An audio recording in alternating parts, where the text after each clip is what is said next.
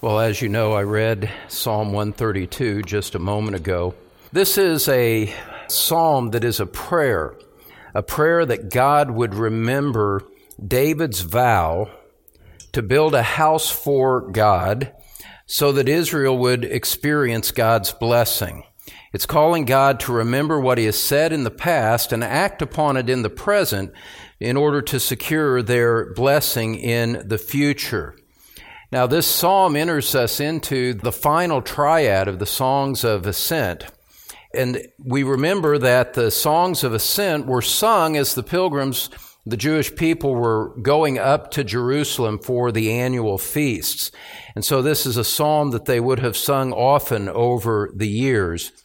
And the point of this psalm is this: as they were coming to the temple for worship, they were being reminded that God had promised to continue David's line, the kingly line. God had promised to keep a king on his throne as long as the kings kept covenant with him. It was a reminder that Jerusalem would be the dwelling place of God and that one day the Messiah would appear. This psalm has a very broad scope and a very telescopic perspective that it brings to the future and the history of Israel.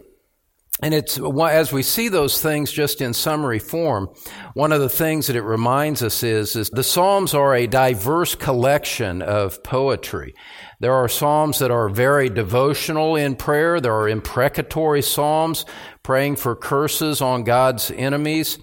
There are songs of affliction. And so there's a broad basis, a broad subject matter to these 150 psalms. They're not all simply devotional matters for private prayer. Here we come to a psalm that has the future of Israel and the promises of God set forth in a way that is quite transcendent. It breaks down into two sections, really: the vow of David in the first 10 verses, and then the vow of God in verses 11 through 18, and that's what we're going to see as we go through. There are two vows that around which the psalm pivots. There's the vow of David that he made in 2 Samuel 7 to build a house for the Lord. And then there is the vow that God made, so to speak, the vow that God made that he would establish a line for David that would extend forever. And so there's a lesser vow and a greater vow. And the psalmist, as he appeals to God on the basis of the lesser vow, the psalmist reminds us that there was a greater vow that God made to his people that was the source of their security and the source of their confidence going forward. So we're going to go through this psalm this evening and trust the Spirit of God to bless us, to sanctify us, and to edify us as we do. As the psalm opens, the psalmist calls to mind the history of David as a basis for his present prayer. Again, he looks to the past, prays in the present, and God extends things into the future. Look at verse 1 with me, where he says, "Remember, O Lord, on David's behalf, all his affliction." He's appealing to God to remember something about David. And we see what it is that he is calling God to remember as he describes an affliction there at the end of verse 1, a spiritual affliction that David had in the following four verses, which we'll read in just a moment. But this affliction, as we're going to see, is probably not so much an external affliction that David was going through that's being referenced here. It's referring more to an inner conflict that David had. Look at verses 2 through 5 with me. Remember David's affliction, he says, and then he says how he swore to the Lord. The affliction relates to a vow that David made to God in the course of his kingly career in 2 Samuel chapter 7, which we'll look at in a moment. How he swore to the Lord and vowed to the Mighty One of Jacob, "Surely I will not enter my house, nor lie on my bed. I will not give sleep to my eyes or slumber to my eyelids until I find a place for the Lord, a dwelling place for the mighty one of Jacob. You'll remember from 2 Samuel chapter 7 that David was a warrior king. He fought many battles on behalf of the Lord and on behalf of God's people. And he was the sweet psalmist of Israel. He knew war, and he also knew the glory of God. And one of the things that troubled David early in his reign was that knowing the great glory and the great worth of God, he felt embarrassed on a human level by the fact that the earthly dwelling place for God at that time was a modest tabernacle made of animal skin. And David, as he evaluated this, was of a mind that God deserved a greater house than a house of animal skin. If you look back at 2 Samuel chapter 7 now, we can kind of review this history and set it in our minds. 2 Samuel chapter 7, which comes just after the ark had been brought to Jerusalem in the latter half of 2 Samuel chapter 6. In 2 Samuel chapter 7, we see the historic narrative portion of Scripture that underlies the background of Psalm 132. And in verses 1 through 3, we see this. Now it came about when the king lived in his house, and the Lord had given him rest on every side from all his enemies, that the king said to Nathan the prophet, "See now, I dwell in a house of cedar, but the ark of God dwells within tent curtains." And Nathan said to the king, "Go, do all that is in your mind, for the Lord is with you." And so David wanted to build a house for God, but the Lord intervened and said that this was not the way that it was going to be. David had vowed to have no rest until the project was finished. But in 2 Samuel 7, as you continue to read, you see that God tells David, "That's not what I want. I'm not going to have you build a temple for me. Rather, I'm going to do something for you. I'm going to build a dynasty for you that comes through your line, and I am going to establish a dynasty for you." You can look at it here in verse 4. "In the same night, the word of the Lord came to Nathan, saying, 'Go and say to my servant David, thus says the Lord, are you the one who should build me a house to dwell in? For have I not dwelt in a house since the day I brought up the sons of Israel from Egypt, even to this day?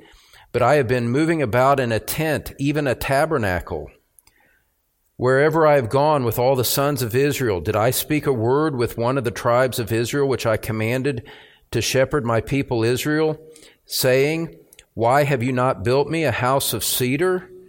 He's telling David, I didn't ask for that. This is not what I wanted. I don't want a house built by your hands. And so instead, we see in chapter 7, verse 12, he now speaks a promise to David. And he says, "When your days are complete and you lie down with your fathers, I will raise up your descendant after you, who will come forth from you, and I will establish his kingdom. He shall build a house for my name, and I will establish the throne of his kingdom forever. I will be a father to him, and he will be a son to me. When he commits iniquity, I will correct him with the rod of men and the strokes of the sons of men.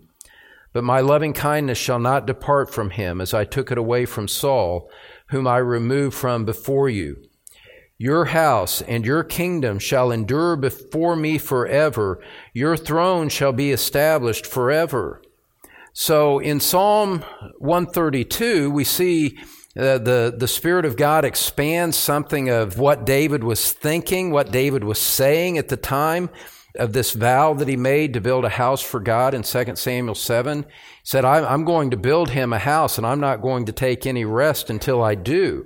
He was exercised for the glory of God. And yet in 2 Samuel chapter 7, as we've gone on, God tells David that David will not build the temple, but that God will build a dynasty for David. It's quite the turn of events. With that in mind, you can turn back to Psalm 132 now. In Psalm 132, and the ark was the was the symbol of the presence of God. And this next section in verses 6 through 8 refer to the ark and the dwelling place that would one day be built for it. In verse 6, the people are saying, "Behold, we heard of it in Ephrathah." The ark they heard that in Ephrathah, which is another word for Bethlehem, they heard about the ark. And they went and they found it in the field of Jair. And now they say, "Let us go into his dwelling place. Let us worship at his footstool. Arise, O Lord, to your resting place, you and the ark of your strength." And so the ark was a wooden box about 3 feet long and 18 inches high and 18 inches deep that was covered with gold. And the stone tablets of God's law were kept inside it. Its top was a solid gold covering that was called the mercy seat. And so this was the symbol of the presence of God in his people. And the high priest would sprinkle blood on the ark once a year on the Day of Atonement. And so it had a great significance, a great spiritual significance, as it represented the presence of God, represented the covenant of God with the people. And it was a spiritual place where the blood would be spread about on the Day of Atonement, symbolizing the forgiveness of the people's sin. It was highly significant. And this ark was constructed during the time of wilderness wanderings in the book of Numbers. And as God had an animal skin tabernacle, the ark was kept within the most holy place inside this portable tabernacle. And so you can see that the ark symbolized God's presence and authority. It had great significance to the people of God and represented his covenant, his promise to bless them. And so the ark symbolized everything that God had promised for them. What the psalmist is doing here in Psalm 132 is this. He's pointing to the ark as representative of these promises, and he recalls the history that surrounds the ark, and specifically when the people heard that the Ark of the Covenant was in Bethlehem. Now, you may remember from reading your Old Testament that the ark had been neglected during the reign of King Saul, and David was setting out to correct that abandonment. And so, as the ark came to Jerusalem in David's day, David vowed to build a house for God that was worthy of the ark and worthy of his presence. Now, flash forward to the time of the writing of this psalm, and the way that this psalm was used. The people have arrived in Jerusalem, and they're there to worship. And they're there to worship now in the temple where the ark is being housed. And they're remembering the history that brought the ark into the temple as a basis for God to bless them going forward into the future. And so the ark went up to Jerusalem in David's day. Now, in subsequent days, the people were going up to Jerusalem in order to worship. What the psalmist is doing here, he's asking God to meet them there as they come for worship. Look at it there in verse 7. He says, "Let us go into his dwelling place. Let us worship at his footstool." They're anticipating worship in the temple. And now in a spirit of invocation, you might say, in verse 8, they say, "Arise, O Lord, to your resting place, you and the ark of your strength." In other words, God, bless us in worship. As we come to worship now, bless us, meet us there, pour out your blessing upon us as we have come to your place for worship. And he goes on and says in verse 9, "Let your priests be clothed with righteousness, and let your godly ones sing for joy.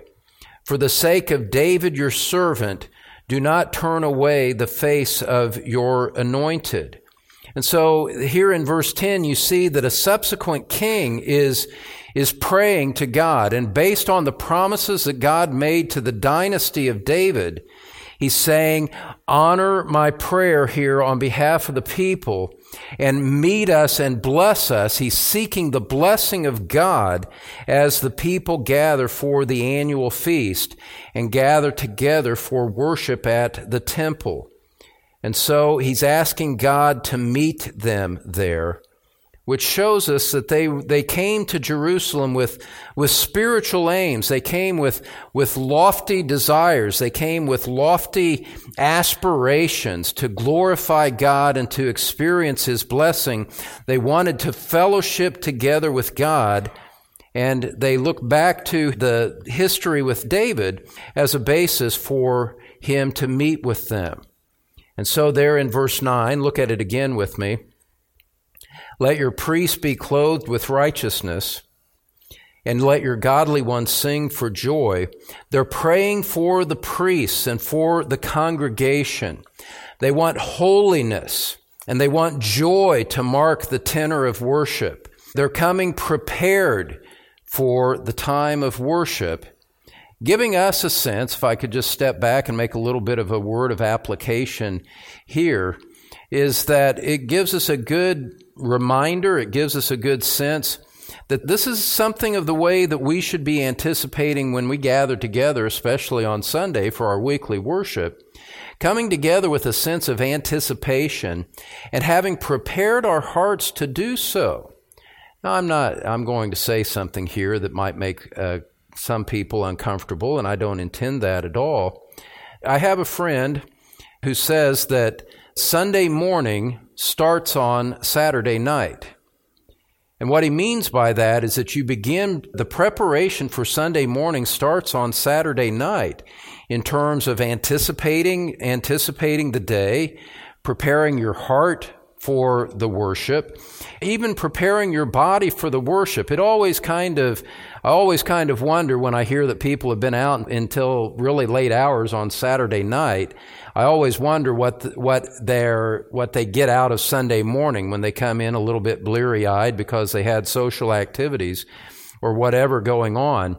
And I would just encourage you to think about how you approach Saturday night and Sunday morning, to do it in a way that prepares your mind, prepares your heart, and also prepares your body in order to be with the people of God on Sunday morning.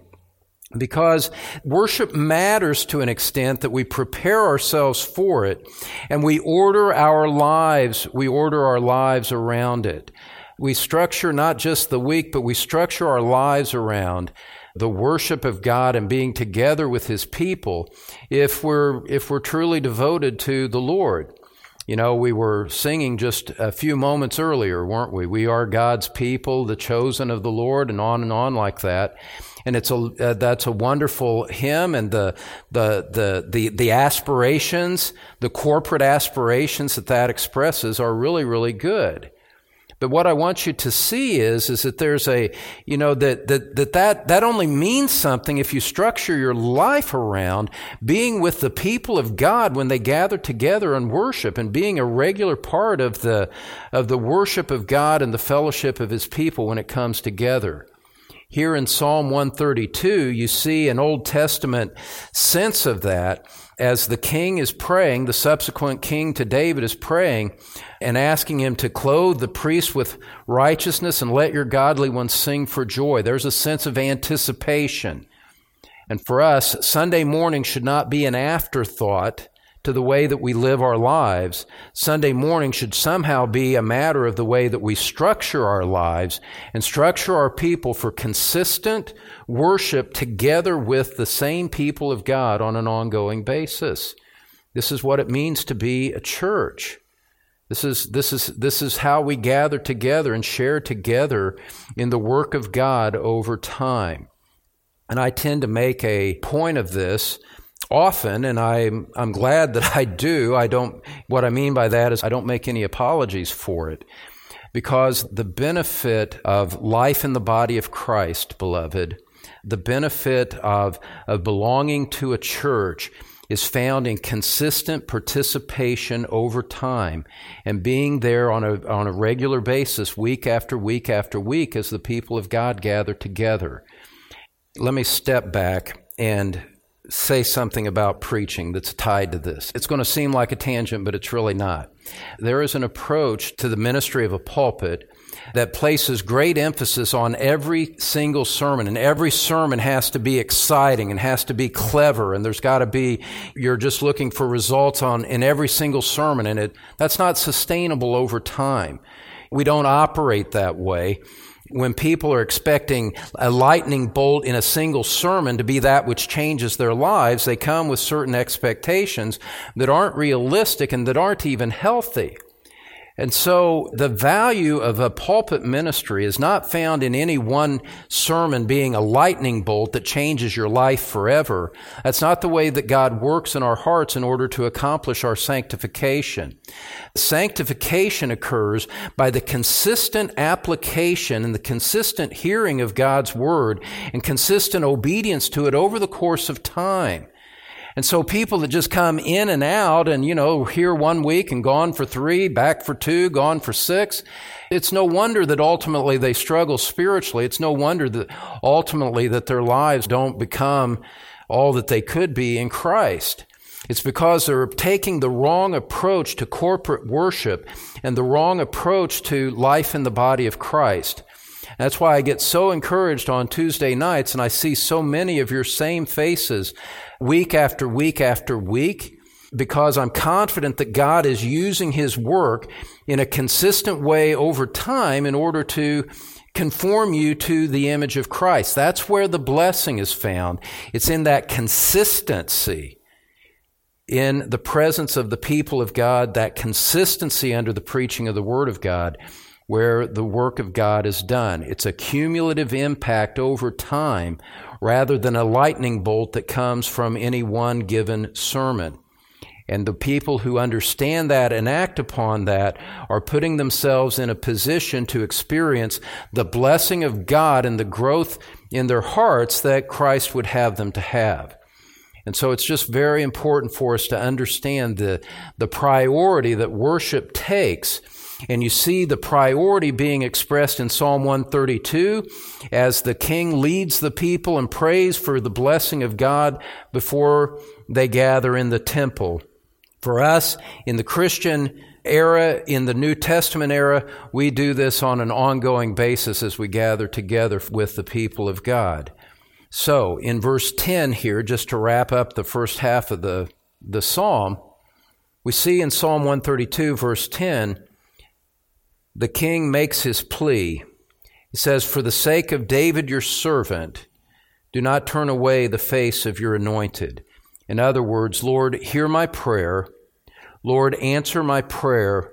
Bless our worship with joy and holiness in a way that pleases you, that we fellowship together and that we know your blessing from having gathered together in the worship of God. And so that sets the stage for the Lord's response in the remainder of the psalm. Here's our second point, the vow of God. The vow of God. We saw in the first 10 verses the vow of David and the implications that followed on the heels of that in subsequent generations. Now here in the second half, we see the vow of God. And what we see in the second half is we see God, in a sense, changing the subject or pivoting to something different. God now rehearses His own vow about David. Look at verse 11. Let's just step back to verse 2 for a moment to see the contrast here. In Psalm 132, verse 2, David swore to the Lord and vowed to the Mighty One of Jacob. Now, as we come to verse 11, we find in the words of the Lord being recorded, and we're seeing the vow that the Lord Himself made. In verse 11, the Lord has sworn to David, a truth from which He will not turn back. Of the fruit of your body I will set upon your throne. So just as David had resolved to build a temple, God here is reminding and responding that He has resolved to build David's dynasty and the city of Jerusalem. In other words, what's happening here is really wonderful to see. the reigning king at the time comes and says, God, bless our worship, bless our priests, and clothe them with righteousness as we sing for joy. God is saying, I will bless you far beyond what the nature of your prayer is. Let me remind you that I have sworn to build David's dynasty and the city of Jerusalem. So God, as it were, looks at this and says, I will do more than simply bless this one act of worship, this one gathering of people for the feast. And let me remind you that I intend to bless Jerusalem forever. I intend to bless the line of David forever. I won't just bless you in this weekend, I'll bless you forever, is the idea. And so God had refused to receive from David a perishable house of wood. What God had done instead was to establish an imperishable house of the Spirit. God promised David that he would keep a son to rule on the throne that he had given to David. And the implications of this promise are this, is that God would keep David's successors on the throne as long as they were faithful to the covenant. And the longer-term promise that, again, this just kind of telescopes out in a remarkable way, the longer-term promise that we saw in that text that we read earlier is that God would one day send the Messiah, who alone would perform all the requirements of his law and thus would rule forever. In fact, let's go back to 2 Samuel 7 so I can emphasize that with you again so that you can see this. As David responded to God's promise in verse 18, 2 Samuel verse 18, David understood at the time that God just made him a promise that had massive long-term implications. In verse 18, David the king went in and sat before the Lord, and he said in utter humility, he was overwhelmed at what God had just said to him. He says, "Who am I, O Lord God? And what is my house that you have brought me this far? And yet this was insignificant in your eyes, O Lord God. For you have spoken also of the house of your servant concerning the distant future." David knew that God's promise that he had just made was not for one or two generations. This was something that had distant future implications. And this is the custom of man, O Lord God. Verse 20. Again, what more can David say to you? For you know your servant, O Lord God. For the sake of your word and according to your own heart, you have done all this greatness to let your servant know. For this reason you are great, O Lord God, for there is none like you, and there is no God beside you, according to all that we have heard with our ears. And what one nation on the earth is like your people Israel, whom God went to redeem for himself as a people, and to make a name for himself, and to do a great thing for you and awesome things for your land, before your people whom you have redeemed for yourself from Egypt, from nations and their God. For you have established for yourself your people Israel as your own people forever, and you, O Lord, have become their God. Now, therefore, O Lord God, the word that you have spoken concerning your servant and his house, confirm it forever, and do as you have spoken, that your name may be magnified forever by saying, the Lord of hosts is God over Israel, and may the house of your servant David be established before you. For you, O Lord of hosts, the God of Israel, have made a revelation to your servant, saying, I will build you a house. Therefore your servant has found courage to pray this prayer to you. Now, O Lord God, you are God, and your words are truth, and you have promised this good thing to your servant. Now, therefore, may it please you to bless the house of your servant, that it may continue forever before you. For you, O Lord God, have spoken, and with your blessing may the house of your servant be blessed forever. David, at the time when God made the promise, responds with this long-term recognition of the blessing of God upon the house of Israel. God, here in Psalm 132, is picking up on that promise and reminding the people of it, as it were, reminding the people of what it was that he had promised to David. Look at it again there in verse 11 with me. With that background, we see something of the greater significance of it. The Lord has sworn to David a truth from which he will not turn back. Of the fruit of your body I will set upon your throne. You could say that this is an Old Testament version for Israel of Philippians 1:6, for in the New Testament, where the Lord says that he will complete the work that he has begun in us. God is saying here to his people in the Old Testament, I am still at work. I am going to continue the work that I have begun. You can draw great courage from my promise. And so he goes on and expands in verse 12 there in Psalm 132. If your sons will keep my covenant and my testimony which I will teach them, their sons also shall sit upon your throne forever.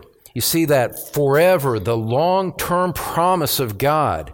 And what this teaches us is this, is that in this psalm, in Psalm 132 and in 2 Samuel chapter 7, because of the long-term nature of the promise, we see that God ultimately is looking even beyond David's human descendants to the coming of Christ himself. The greater Son of David is the ultimate fulfillment of this promise that God has made. And so it's not simply that God would bless Jerusalem. It's not simply that God would give them a promise about a city or about a temple or even about a human dynasty. The ultimate fulfillment of the promise of God would come in the person of his greater Son, the Lord Jesus Christ. And you can read about this as you continue on in the following verses in Psalm 132. Look at verse 13 with me. For the Lord has chosen Zion. In other words, there's this long-term promise to Israel that is grounded on the fact of what the Lord has done. This long-term promise is in effect because the Lord has chosen Zion, the city of Jerusalem, in other words. He has desired it for his habitation. Verse 14, this is my resting place forever. Here I will dwell, for I have desired it. Now, notice what happens here. Go back to verse 8, where the king who is praying says, arise, O Lord, to your resting place, you and the ark of your strength. He has the temple in mind, and he has this gathering for worship in mind. It's a more narrow focus. God takes that prayer and expands it infinitely, expands it, geometrically, exponentially, and says, as he starts to talk about the city of Zion, he says, this is my resting place forever. I will dwell here, for I have desired it. In other words, his answer to the prayer goes beyond the petition that was made in the first half of the psalm. What he is saying is this, is that God had chosen the city of Jerusalem to be the place where his chosen kings would reign. In Jerusalem was the temple where his presence was manifested in Old Testament times. When Christ came, the key events of Christ's life happened in the city of Jerusalem.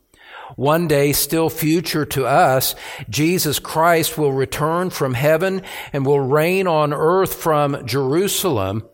You see, that wrapped up in the concept of biblical Jerusalem is the fulfillment of all of the promises that God made to his people.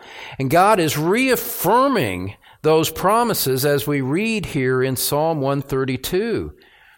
These verses are addressing more than the immediate situation. They are pointing us to the coming of Messiah and the coming throne of Him. God is speaking of His resting place. He will dwell there. Look at verses 15 and 16. God, having said in verse 14, I will dwell in Jerusalem, and then He says, I will abundantly bless her provision. I will satisfy her needy with bread.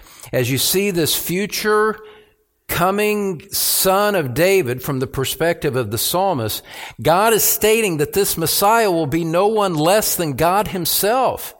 Because God is speaking in the first person singular. When He comes, when He dwells in Jerusalem, it's the Lord speaking, I will bless her provision. I will satisfy her needy with bread. Her priests also I will clothe with salvation, and her godly ones will sing for joy. And so when Christ reigns in the future from Jerusalem, He will be pouring out blessing upon His people. The king in verse 9 had asked for righteousness for their priests and joy for the immediate audience. Here God takes it much further and promises to clothe them with salvation, a greater and eternal concept. And so God blesses the prayer of this king far beyond what he could have anticipated. And in that coming day, when Christ reigns and when His people are gathered around Him, we will sing for joy in the context of eternal salvation, not merely an annual feast. We will sing for joy in the context of the forgiveness of our sins and permanent fellowship with a holy God. And unlike the annual feast where the people had to go back to their homes, here with an eternal resting place, verse 14, look at it there again. This is my resting place forever. Here I will dwell, for I have desired it. When we are with Christ, that fellowship will not end. We will not have to go home. We will be home as we worship around His throne. And so God establishes these blessings. It is still future to us. These physical and spiritual blessings that you read about in verses 15 and 16 have not yet been fulfilled for Israel. And so we're looking at a text that is still future to us today. But what we see is that it's not merely physical blessings, but spiritual blessings as well. Look at verse 17, where He says, there I will cause the horn of David to spring forth. I have prepared a lamp for mine anointed. The anointed one, that phrase anointed one, applied to David because he was God's anointed king, but it is fulfilled ultimately in His greater Son. And so as you look at the language and the metaphors of verse 17, He says, there I will cause the horn of David to spring forth. The horn of an animal symbolized its strength and its vigor. He's prepared a lamp, which signifies clarity and direction. And then you go on in verse 18, you see His enemies I will clothe with shame, but upon Himself His crown shall shine. The crown referring to the royal dignity and the holiness of this king. And so we get this magnificent picture of the coming Messiah. He will be a king with royal dignity and holiness. He will be a king carrying the blessings of God to His people. He will be a king strong and vigorous. He will be a king providing light to His people, giving them clarity and giving them direction. And everything about David's strength as a king would be fulfilled in the Lord Jesus Christ. Christ is the strong warrior, the light of the world, and the King of kings. And it will be in the end, with David's greater Son, that Christ will, and in Christ, I should say, that we will see God bring forth victory and peace for His people. Look at it there in verse 18 again. His enemies I will clothe with shame, meaning God speaking of the ultimate Son, speaking of the Messiah. The enemies of Christ will be clothed with shame, but upon Himself His crown will shine. Derek Kidner summarizes the psalm in this way. He says, So the psalm, which began with hardships and with grim determination, ends with the glory which is their proper aim and outcome, the victory and radiance of the promised King. End quote. Now, as we step back from the psalm and just contemplate the significance of being in Christ today, being in Christ here in this side of the cross, I want you to understand, I want you to see something of the glory and the majesty of what it means to be in Christ and to be in His kingdom. When the Lord Jesus Christ called you to Himself at some point in the past and saved you, understand something of the magnificence of what He did. He did not simply call you to the forgiveness of your sins. He didn't simply call you to receive eternal life for yourself. We all have a tendency to think of salvation in individualistic terms. What it means for me personally, what it means for me individually. And, there's a sense in which all of that is true, but there is a much bigger perspective that we ought to have on the nature of salvation. When Christ called you to Himself, He called you to enter into His kingdom. He called you to enter into a plan of God which was established before the foundation of the world, Ephesians chapter 1, but also a plan of God that has been carried out in time and is being executed over the course of millennia. These promises were made to David some 3,000 years ago. They are still in effect. God's greater Son is still going to come. He is going to reign from the throne of David in Jerusalem. And you are in His kingdom, and you are a part of a much greater work that is taking place in the purposes of God. It's not just about God saving you and you having a private little personal God for yourself. We are part of something greater. We are part of an outworking of the purposes of God in Christ that are going to be great and glorious and involve nations, that involve people from every tongue and tribe from all over the earth across the ages of time. This is something of the majesty of what God has called us to, and gives us something of a sense of the reason that He is worthy of such great worship. And He's worthy of worship and worthy of our highest devotion, that He would bestow such a gift like that to us, and that we would be a part of this great kingdom that He is working out. And so, as we see the purposes of God, as we see something of the character of God, and we see something of the way that He has blessed us, we are left with nothing to do but to bow before Him in adoration and worship and thanksgiving for all that He has done for us. If you're here not in Christ, let me assure you that God calls you into this blessed kingdom. He is a gracious King, as shown in the work of Christ that secured salvation for His people with His shed blood at the cross. He is a gracious King calling you to participate in this worship, calling you to come to Christ, calling you to enter into His kingdom. Jesus said, "Repent and believe in the gospel, for the kingdom of heaven is at hand." When God comes to us through His word, the kingdom is right there, right at hand, as He calls upon you to receive Christ and believe. Have you done so? Let's pray together. Gracious Father, we bow before you in the majesty of the work that you have done. We thank you for your promises to your people.